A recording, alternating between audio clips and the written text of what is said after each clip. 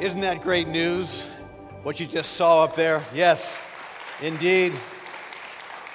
That's why they call it the gospel. It's the best news you'll ever see, because what would it be like if none of that was true? Oh, it would be a miserable thing. I praise God for that. Well, I conclude my W series today in Proverbs, and I can't believe that it was the end of February when I started. I was going to have 6 weeks, and then came bad weather, and then came Easter holidays, then came the candidating for Pastor Nick, then I was gone 3 weeks, and so it kind of stretched itself out to here we are, the first week in June, and now I'm concluding that series, and today I'm talking about the thing we do most in life while we're awake. It's work. And Proverbs is talking about the pitfalls. So today, I want to look at work and avoiding the pitfalls that comes with us. Several years ago, U.S. News and World Report said that the average American in his or her lifetime will spend 6 months sitting at stoplights, 8 months opening junk mail, 1 year looking for misplaced objects. For me, that's a lot longer. 2 years making calls to people who aren't home. And for me, many years, I'm sure, being put on hold. How many like being put on hold forever and ever? Hallelujah, amen. I don't. 4 years doing housework. For some, that's less. 5 years waiting in line. And 6 years eating. I like that. More recent research says that the average worker spends 2.5 hours every day with email, not including personal email and social media. But by far the two activities that we will do the most in our lifetime are sleeping, 22 years, and work, 12 years. Proverbs has a lot to say about these two activities, sleeping and working. And basically it says when you're supposed to be working, don't be sleeping. And so we're going to look at work today, and I want to start with a collection of verses from Genesis right into the New Testament on work. So as we go through the Proverbs, I'll pull them out in the sermon. But would you stand right now in honor of God's word as I read about work, the inspired word of God. Genesis chapter 2, verses 2 and 3, it all began here, and it says, "And on the seventh day God finished his work that he had done. And he rested on the seventh day. So God blessed the seventh day and made it holy, because on it God rested from all his work that he had done in creation." Genesis 2:15. "The Lord God took the man and put him in the Garden of Eden to work it and to keep it." Here comes the trouble. Genesis 3:17 through 19. "Cursed is the ground because of you. In pain you shall eat of it all the days of your life. Thorns and thistles it shall bring forth for you, and you shall eat the plants of the field. By the sweat of your face you shall eat bread." Exodus 28 and 9. "Remember the Sabbath day to keep it holy. 6 days you shall labor and do all your work." Ecclesiastes 2:24. "There is nothing better for a person than that he should eat and drink and find enjoyment in his toil. This also I saw is from the hand of God." Proverbs 13:4. "The soul of the sluggard craves and gets nothing, while the soul of the diligent is richly supplied." Proverbs 12:11. "Whoever works his land will have plenty of bread, but he who follows worthless pursuits lacks sense." Proverbs 12:24. "The hand of the diligent will rule, while the slothful will be put to forced labor." Proverbs 14:23. "In all toil there is profit, but mere talk tends only to poverty." 2 Thessalonians 3:10 through 12. "For even when we were with you, we would give you this command: if anyone is not willing to work, let him not eat. For we hear that some among you walk in idleness, not busy at work, but busybodies. Now such persons we command and encourage in the Lord Jesus Christ to do their work quietly and to earn their own living." And finally, 1 Corinthians chapter 10 and verse 31. "So whether you eat or drink or work, whatever you do, do all to the glory of God." You may be seated. I hope these verses have enlightened your hearts and minds, because when we think of work, for many people today, it's a negative thought. They're thinking all kinds of bad things like, this is hard and it's unfulfilling, it's drudgery, and it's challenging in ways that I don't want it to be, and it's an unfortunate necessity, and it's like a prison. And there are lots of people who struggle on their jobs. But I want you to know that work is a good thing. Work is actually a God thing. And God wants you to Enjoy your work even as you go tomorrow. But when Adam and Eve sinned, everything changed. They were expelled from the Garden of Eden, and work became difficult. And ever since that time, it's been a difficult thing going to work. And there have been obstacles in the way, and people have developed bad habits. But I want you to understand that God wants your work to be fulfilling. He wants it to be good for you. In fact, if you understand this, this might transform how it is you go to work tomorrow. Because I believe it is in the economy of the Scripture that God wants work to be an act of worship. In fact, in the New Testament, Paul said, whatever you do, do for the glory of God. Do it as an act of worship. And if you go back to Genesis chapter 4, you find the very first act of worship.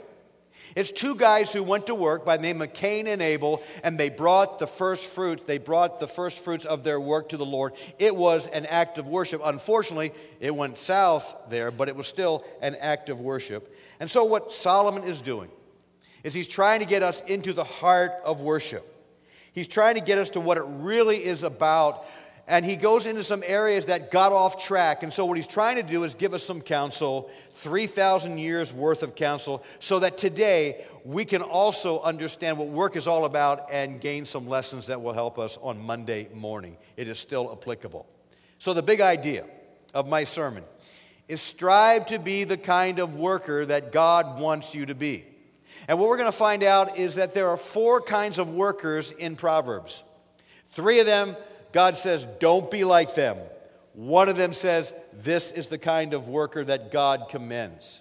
And so we want to look at them today because there are distortions that you don't want to be part of. So let's look at the 4 kinds of workers. The first 3 you don't want to be, the last one you do. Type 1 worker is what I'm calling the deceitful worker. This worker says, I'm going to get a lot of money in my work, but I'm going to do it through deception. I'm going to do it through dishonesty. This work is easy and it pays well.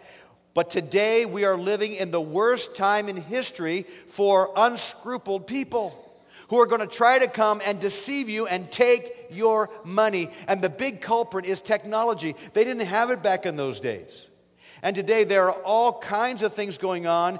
Banks are being hacked into. In fact, I saw this week, China hacked into the U.S. government, every branch, it said basically, of our agencies. And this is what's going on. And people are doing this to get money and to get rich.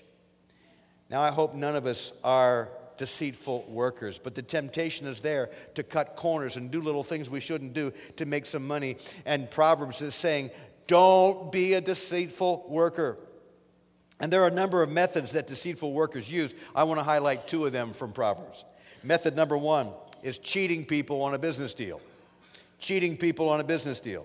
Proverbs 11:1 says, a false balance is an abomination to the Lord, but a just weight is his delight. And in Proverbs 16:11 it says, all the weights in the bag are the Lord's concern. So back then, they didn't have technology to cheat. They would weigh out certain things, put a stone on it. That was supposed to be what it should be in its weight. And then you would pay for the pound. But what happened is that the word weight literally means a perfect stone. These businessmen would sand down the stone so you really wouldn't know it was lighter, or they'd make a chip in it. And so when they would sell their materials, they would profit a little bit. And over the course of a period of time, they'd make money that they shouldn't make. Now, we may not use weights today, but we can still find ways to cheat other people. Some car repair places charge for work they don't do. People waste time on the job. Sometimes they pad their hours. And there are many little ways that we find that we can cheat to get our money. And Solomon is saying, theft by deception is always wrong, and God hates it. Now, you want to remember some modern-day examples of theft by deception in business deals? Just think of 15 years ago. What was it? What was the big thing? Enron. And so we saw there was something played out that was really bad. In fact, there is a deception going on that's been named after somebody, and it's called a Ponzi scheme, named after Charles Ponzi. Now that you've heard his name, forget it. We don't want to be involved in those kinds of things. But there's another kind of deception in Proverbs. Method number 2 is to take advantage of the disadvantaged. and to get money from the widows and the poor and those who can't make their way. And there are all kinds of schemes going on that way to cheat those who have no money. And so they come to widows and they charge them exorbitant fees for repairs and great amount of interest on loans and those kinds of things. And people have no conscience today. They're going to come and take advantage of the people who have no means at all. And so Proverbs 22:23 says, "Do not rob the poor because he is poor, or crush the afflicted at the gate. For the Lord will plead their case and take the life of those who rob them." When you take advantage of the disadvantaged, it catches the Lord's attention. And Proverbs 10:4 says, "Poor is he who works with a negligent hand." The word negligent in Hebrew actually means the deceitful. And so if you are deceitful in your business dealings, you may make more money, but your character is gone. It is nothing in the eyes of God. And Proverbs 11:18 says that you become wicked. The wicked earn deceptive wages. Any kind of deception on the job is wrong. Now, the second half of Proverbs chapter 13 and verse 11 says to do your work literally by the hand. And that means do honest labor. Whenever you get a check, make sure you've done a good amount of work for that money, because all unethical and immoral ways to earn money are wrong before the Lord. So we've encountered the deceitful worker, the dishonest worker, going to make money at your disadvantage because he's cheating you somehow. But there's a second kind of worker. It's type 2 worker. It's the lazy worker. And Solomon has zero tolerance for this lazy worker. He calls him the sluggard. That's just a really interesting word in itself. It just doesn't sound appealing to me. Sluggard, the lazy person. And so 16 times he calls out the sluggard in Proverbs. 3 times he puts the sluggard in a poem and talks about this sluggard in Proverbs. Now, I've been here almost 2 years, and I know that within the walls of this church, there are no sluggards here at Old North Church. So I'm not going to deal with that with a whole lot, but I want to give you some information from Proverbs about these people. And we're going to see this portrait of a foolish, lazy person in a poem in Proverbs chapter 26, verses 13 and 16. And I hope you can see the humor in this, except it's so pathetic. The sluggard says, "There's a lion in the road. There's a lion in the streets. As a door turns on its hinges, so does a sluggard on his bed. The sluggard buries his hand in the dish. It wears him out to bring it to his mouth. And the sluggard is wiser in his own eyes than 7 men who can answer sensibly." And so you see the characteristics of a sluggard. 4 of them I want you to see. Characteristic number 1, the sluggard is great at making excuses not to have to work. He's good at this. And in this poem it says, there's a lion in the street. He doesn't know that, but he's saying, I can't go to work today because if I go out there, this lion's going to eat me and I can't go to work. In Canfield, when you have a bad weather forecast, the sluggard will say, I can't go to work. There's going to be a thunder shower, and that thunder shower is going to wash me away in the stream and I'll die. I can't go to work. And these sluggards find all kinds of ways, all kinds of excuses to call in sick and not show up. In fact, Ben Franklin said, he that is good at making excuses is seldom good at anything else. Characteristic number 2, the sluggard is great at sleeping, verse 14.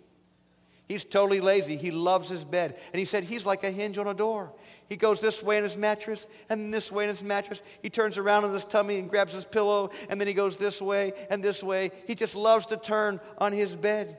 And what it's saying here is you can't get this guy to do anything. You can't light a fire under him. He must be prodded. He's anything but a self-starter.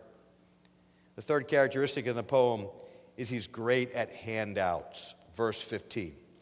And here we see laziness to a maximum. Here's where I see a lot of humor. It's hyperbole to make his point. It says, gravity takes his hand down to the plate. He's too lazy to use a muscle. He takes gravity down to his plate.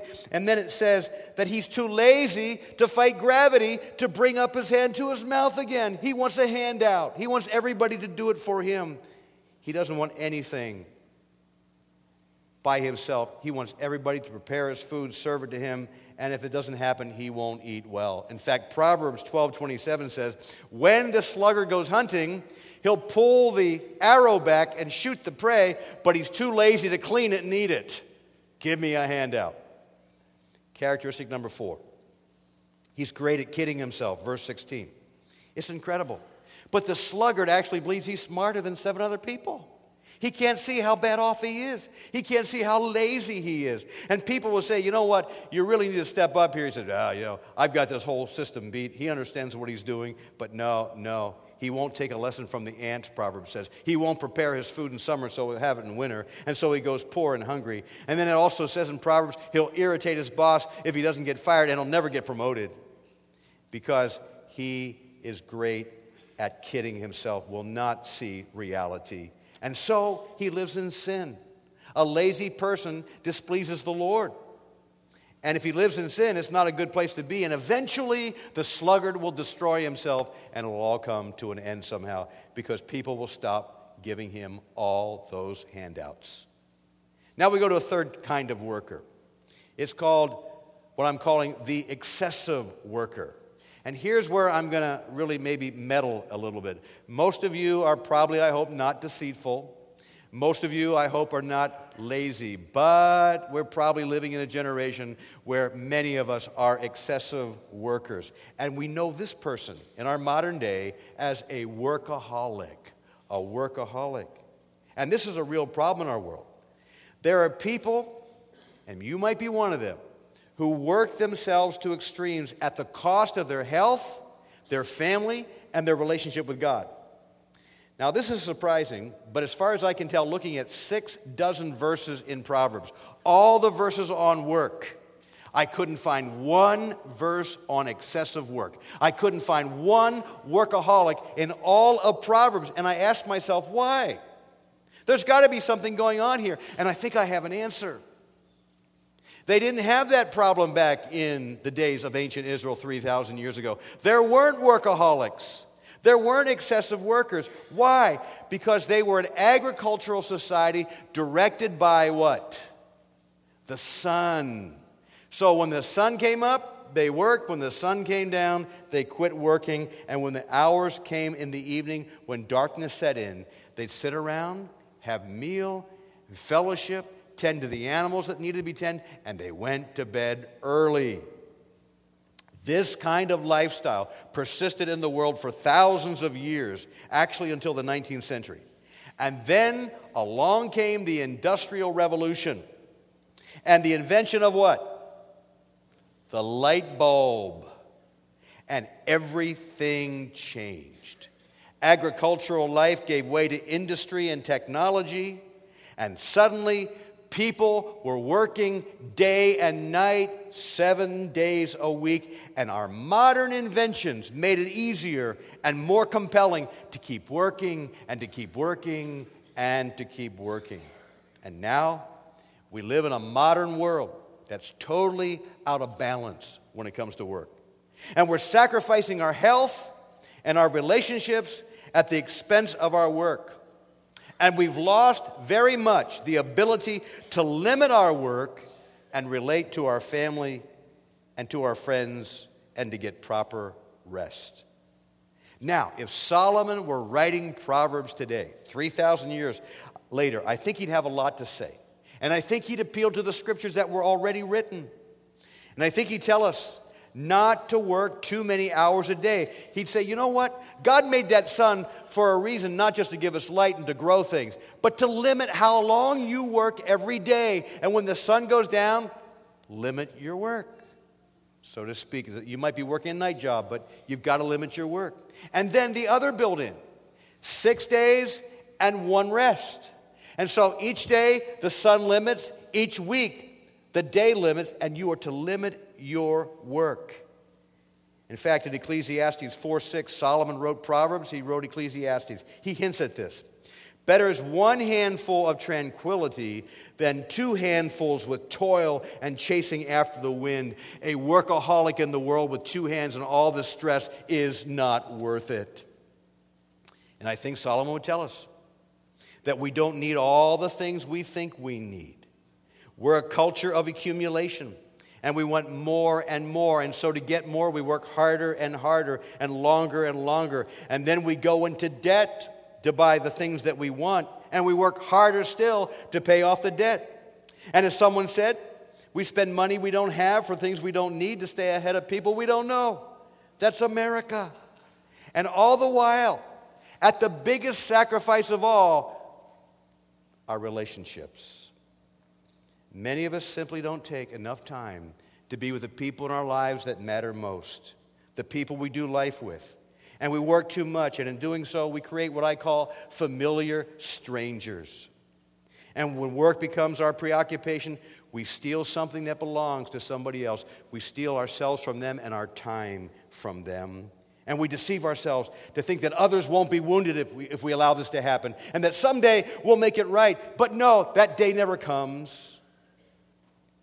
Andy Stanley, in his book, Choosing to Cheat, tells a parable about a rock. A good friend comes by your house one day and opens his car trunk, and inside is this 20-pound rock. And he hands you the rock and he says, I really need you to stand here on the sidewalk holding this rock until I come back. And he tells you not to move, and that he'll be back shortly, and then he'll get the rock. And you have no idea what in the world is going on, but you trust your friend, and you agree. And he thanks you profusely, and he drives away, and you're holding the rock. An hour goes by. At first it was easy. Now every muscle in your body is screaming. Now your friend comes by, and you're so relieved he's going to get the rock. And then he says to you, you know what? I was delayed. I have one more errand to run. Please hold the rock a little longer, and I'll make it up to you when I return. And you trust your friend, and you agree. But you say, please hurry. Another half an hour goes by, and you can hardly hold the rock any longer. And you're beginning to lose your grip, and you tell yourself, I can hold this, but your body is losing the weight, and down goes the rock on the concrete sidewalk, and it shatters into a dozen pieces. Just then, your friend pulls up in his car and with bewilderment says, hey, you said you'd hold the rock. What happened? And he thinks you suddenly dropped the rock, but you know that it was a long time in coming. Workaholics are like that friend. They give you a rock to hold, and they tell you won't have to hold it too long. And then they go off to work, and you have to hold it and do more than your share because they're gone. And they're absent at critical junctures in family life, and then they tell you things are going to change in the future, and they never do. And you hold the rock because you trust them. You hold the rock because you love them. And with a literal rock, mental willingness is eventually going to be overcome by physical exhaustion. But with that figurative rock, mental willingness is eventually overcome by emotional exhaustion. And when that happens, you drop the rock. Now, you always know when you drop the rock, things fall apart in your family. And workaholics hand their families rocks, and in many cases, the family suffers, begins to fall apart, and the finances go south anyway. You know, there's not enough time to get everything done. And I just want you to know, excessive work won't solve that problem. You need priorities that are based on scriptures. You need to live out those priorities. And you need to make your priorities God and family and then work. And God says that if you don't do that, you will drop that rock and life will shatter and people will get hurt. It's simply not worth it. And so I challenge you, and I challenge me. I tend to be an excessive worker, a workaholic. Got to get your priorities straight. Stop handing people rocks. There's a final type worker here that we see, and it's called the diligent worker. This is the kind of worker that Proverbs emulates. And throughout the Proverbs, it takes the diligent worker and it pits the diligent worker against the deceitful worker and the lazy worker. Proverbs 10:4, poor is he who works with a deceitful hand, but the hand of the diligent makes rich. Proverbs 13:4, the soul of the sluggard craves and gets nothing, but the soul of the diligent is made fat. And so the diligent worker is everything that the sluggard and the deceiver are not. He's honest. He's a self-starter. He's early to rise. He's prompt. He performs his duties without excuses. He plans his work. He realizes that if he doesn't, he won't eat. He's faithful in mundane tasks, and he's noticed by his superiors. And the diligent worker, Proverbs said, is the one who is truly rewarded. And he'll be satisfied with his work, and he'll earn an honest living that makes enough for his needs, and in many cases, even more than he needs to be generous with other people. And so diligence is the result of strong character. These other workers have character deficiencies. And the diligent worker is an upright person who has a good relationship with his or her God. And so, as I was preparing for this sermon, I thought to myself, I've been around for 2 years, but I don't know the people at Old North on their jobs. I don't know how diligent they are. So I have to turn to who would be diligent in the church. And I asked myself the question, who's a diligent worker at Old North Church? Now, I wasn't quite sure, but I had some names come to my mind. So there were a few people in my office staff this week, and I said, let's talk about who do you think would be a diligent worker at Old North? And there are many. But all of a sudden we realized that what was in my mind was also in theirs, these people. And so one of them was a person by the name of Bill Patasak. Bill, are you in this audience right now? Are you? There's Bill. Thank you. I was going to have you stand. You stood in the first. Thank you so much. Bill is one of these diligent workers. Bill is a person who prepares communion every month. This communion just doesn't drop out of heaven prepared. Bill is always interacting with people, and you will see him frequently taking new people on tours all across the expanse of our building facility here. He's a person who's dependable, and I just told my wife last week, if there's anybody I would ever trust to get the job done, it is Bill Patasak. He is a diligent worker. The other worker was Shirley Bush. I think she was in the first service.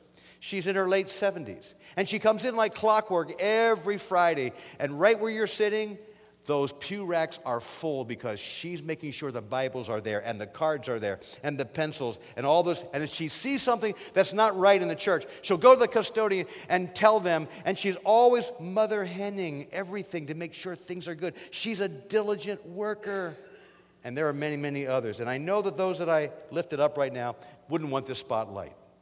But in the New Testament, Paul says, mark those out who distinguish themselves. Let them be examples. And we're so thankful for the diligent workers among us. And so in Proverbs, 4 kinds of workers. 3 you don't want to be. You don't want to be the deceitful worker. You don't want to be the lazy worker. You don't want to be the excessive worker. But the 4th one is the one the Lord commends. It is the diligent worker. Now we all know that on our cars are gauges. And I'm happy for the gauges. We got a gauge on fuel. It says when we're down. We've got a gauge for oil. We've got a gauge for temperature. We've got a gauge for battery. Many. And even though I have all those gauges, there are far too many times I have run out of gas. And I don't like that, but it happens. Now suppose for a moment we could put a gauge on our right wrist if you wear your watch on the left. And on this gauge would be a hand. If you want digital, you got to invent that. Okay, but for me, it's going to be a needle. Straight up is the diligent worker. Quarter past is the deceitful worker. Down at the bottom is the lazy worker, and over here is the excessive worker. And so you're going through the workday, and all of a sudden, I'm going to check my gauge and see who I am. Lazy worker. Got to change this a little bit. A little bit later on in the day, excessive worker. I got to change that. And if you had this gauge to keep going to the top, that you become the diligent worker, how wonderful that would be. Well, we don't have a gauge like that, but we have other gauges. We have the Word of God. It's a gauge to tell us how to work like that. We've got the Holy Spirit who gives us the power and the insight and the conviction to understand how a person should live his life. We've got bosses to help keep us on that same track of gauges. There are a number of gauges here, but Solomon is saying, when it comes to work, God wants you to be fulfilled. When it comes to work, you need to step into it and keep a balance and be the kind of worker that God commends, because when that happens, you will discover in your work, you are actually worshiping God, and God is blessing you. May we all be that diligent worker. Let's pray together. Father, thank you for your word. Shines its spotlight on our heart. And with something so important in our lives as work, we want to get it right. And I pray, Lord, that if we've been flirting with one of these other ways, that you would convict our spirits to stop that. And that we would step up in power and in obedience to the Word of God and be that diligent worker that Solomon honors in his text, and that we might step in that direction ourselves. And so, God, as we contemplate what kind of worker we are, would you speak to us in any areas of our needs? And I pray it in Christ's name. Amen. Well, today, we've allowed a little bit extra time to come to the table and slow it down. And there are many times over history that we see that in the early church, they spent a considerable amount of time at the Lord's table, and then throughout the centuries, the church would gather together for a considerable amount of time around the Lord's table. And what happens in modern America, we tack it on to the end of the service far too often. And so today, this being my last communion Sunday with you, I wanted to slow it down a little bit, that we might just enjoy the table of the Lord together, that you would contemplate what it means in your own spirit, and just take some time in this busy, hurried world, that we would not rush through this like so often happens in so many churches. And so one of the blessings that we have to kind of launch our time is a couple friend of mine, Mike and Nancy Clark. They've come from Erie today, from Grace Church, our sister church. And to realize that when Christ gave us his all, he died for us. He gave us everything he had. And they're going to sing a song called Give Me Jesus. And I pray that as we come to the table, that would be your prayer, that indeed, that we would have Jesus in our heart in a very special way.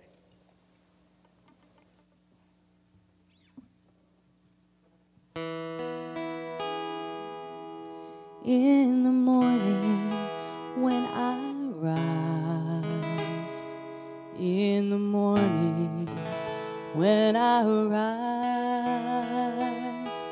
in the morning when I rise, give me Jesus.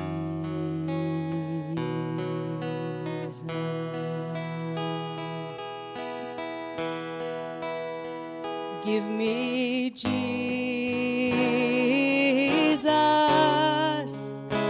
Give me Jesus.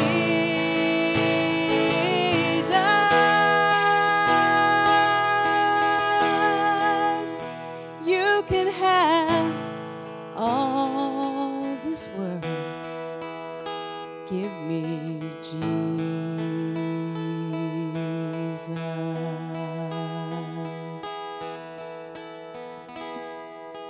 And when I am alone, oh, and when I am alone, and when I am alone, give me Jesus.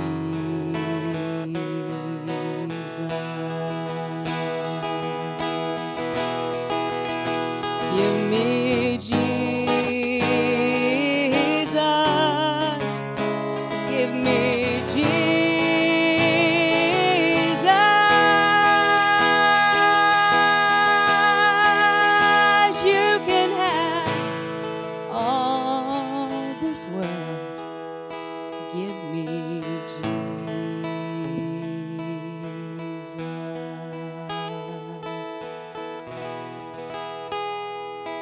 And when I come to die,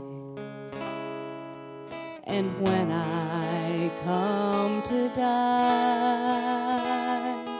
and when I come to die, give me Jesus.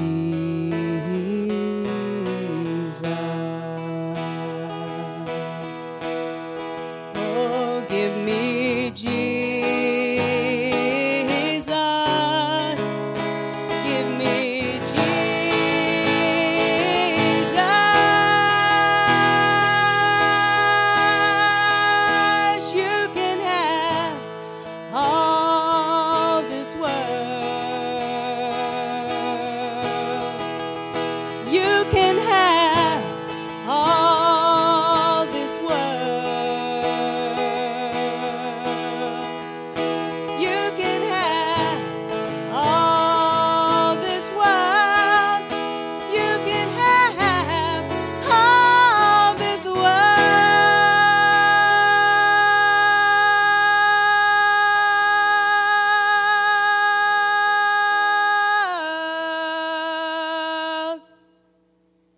give me Jesus.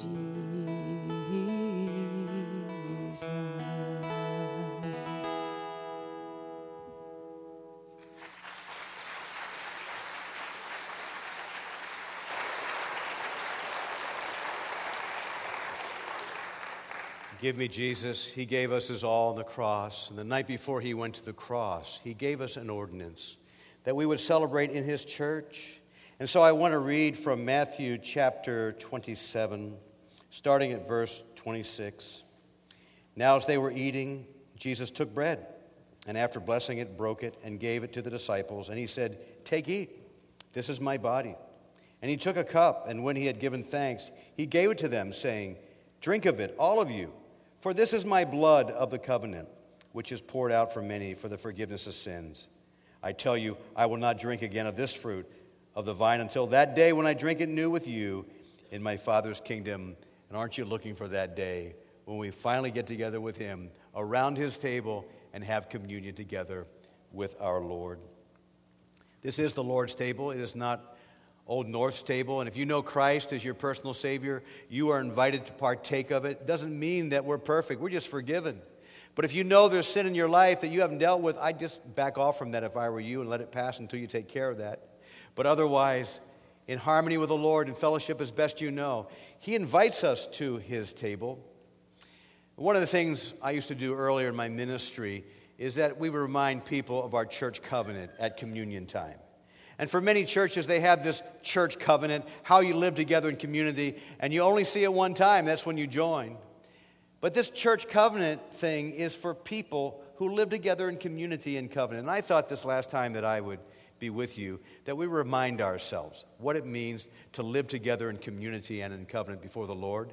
And this is basically for members, but the Spirit is for anybody who might be a regular attender here, that you can say that too. So we're going to ask you to join me in reading the church covenant, that this might be part of your aspiration as we live together in community. And what a good time to remind ourselves as the family of God around the table. So join me in reading. Having received Christ as my Lord and Savior, and being in agreement with Old North's doctrinal statement and direction, I am committed to God and to the other believers at Old North to do the following. I will protect the unity of Christ's church by acting in love towards other believers, by working to solve problems and resolve conflict, and by following the leaders as they follow Christ. I will share the responsibility of Christ's church by helping to impact our community for Christ, by developing relationships with and inviting the unchurched to attend, by warmly welcoming those who visit, by participating in a small group or other Bible fellowship group, and by praying for my pastors and leaders.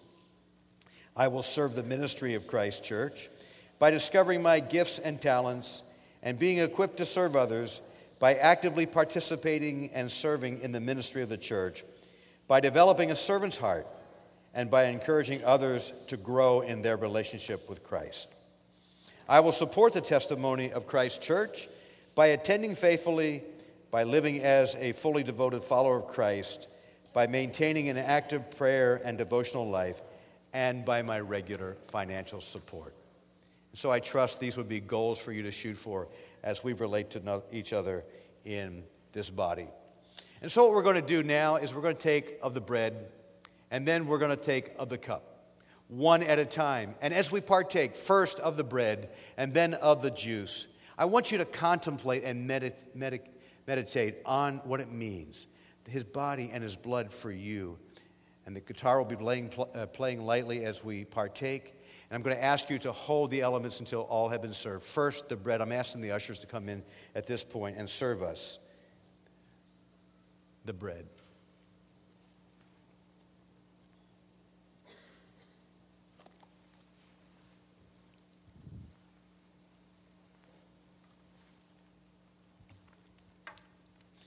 And Steve Kristen, one of our elders, I'm asking him to give thanks for the broken body. Tom, there we go. Thank you. Tom Gacy.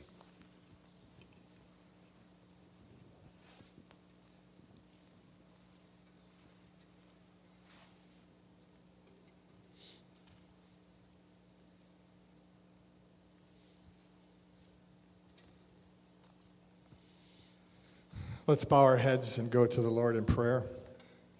Heavenly Father, we as brothers and sisters in Christ and your church come together today in unity to commemorate and ask your blessing on this special time of communion. For you did the unthinkable by sending your only begotten Son to die a painful death on the cross for our sins, a sacrificial lamb who took our place. To commemorate Jesus' death that defeated sin, we're about to partake of the elements in communion. As your word states, we're not to partake in an unworthy manner.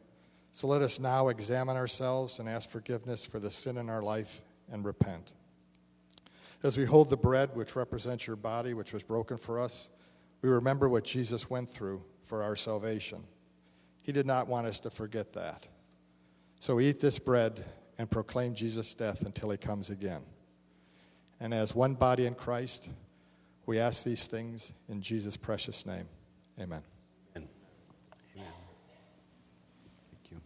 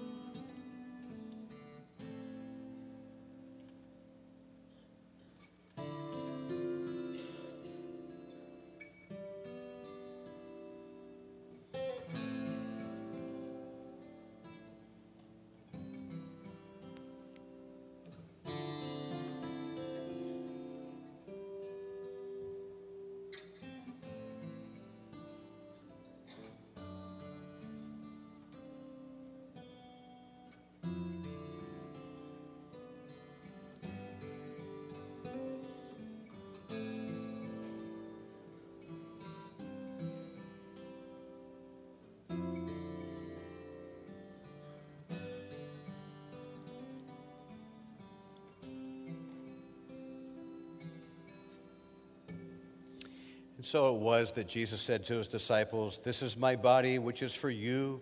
Do this as often as you do it in remembrance of me."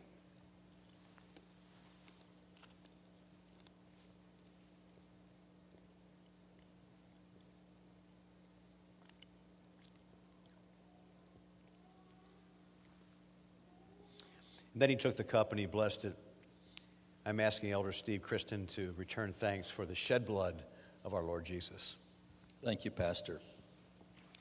As we take this juice that represents the blood, we pray. Please pray with me in your hearts. Dear Jesus, we thank you so much, Lord, for your death on the cross. And we look to this juice and what it represents. It represents your death on the cross. So we know that the Bible tells us that without blood there is no redemption. We're just so grateful for that. The Bible also tells us, though, we are to examine ourselves. So right now we take a moment to examine our lives. We look back at this past month where, Lord, we've sinned, we've let you down, and we pray for forgiveness. And we know, Lord, that you are a God of grace and that this blood represents that forgiveness. And we thank you so much for that. And now, Lord, what we're going to do is we're going to drink this blood and proclaim and look forward to the coming again of Jesus Christ. So all together we said amen.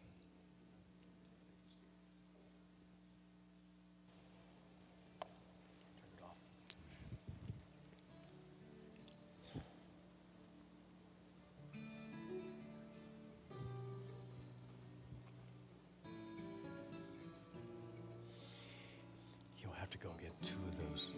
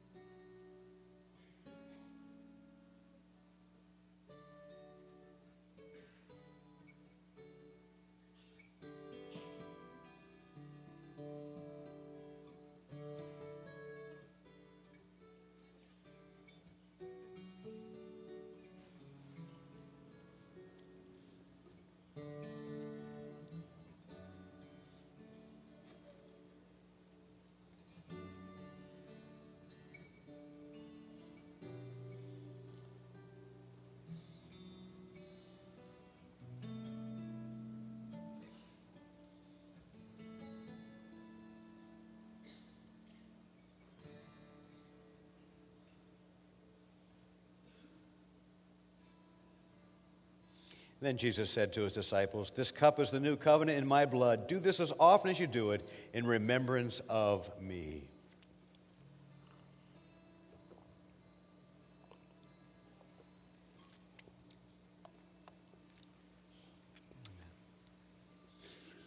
There's a song that's so appropriate that we close with to kind of seal what we've done around the table of the King. It might be a new song, and it's a video song with words that we can join in. If you know any of it or learn it as you go, would you concentrate on the words and kind of join in as we sing? Would you stand as we seal our time together around the table?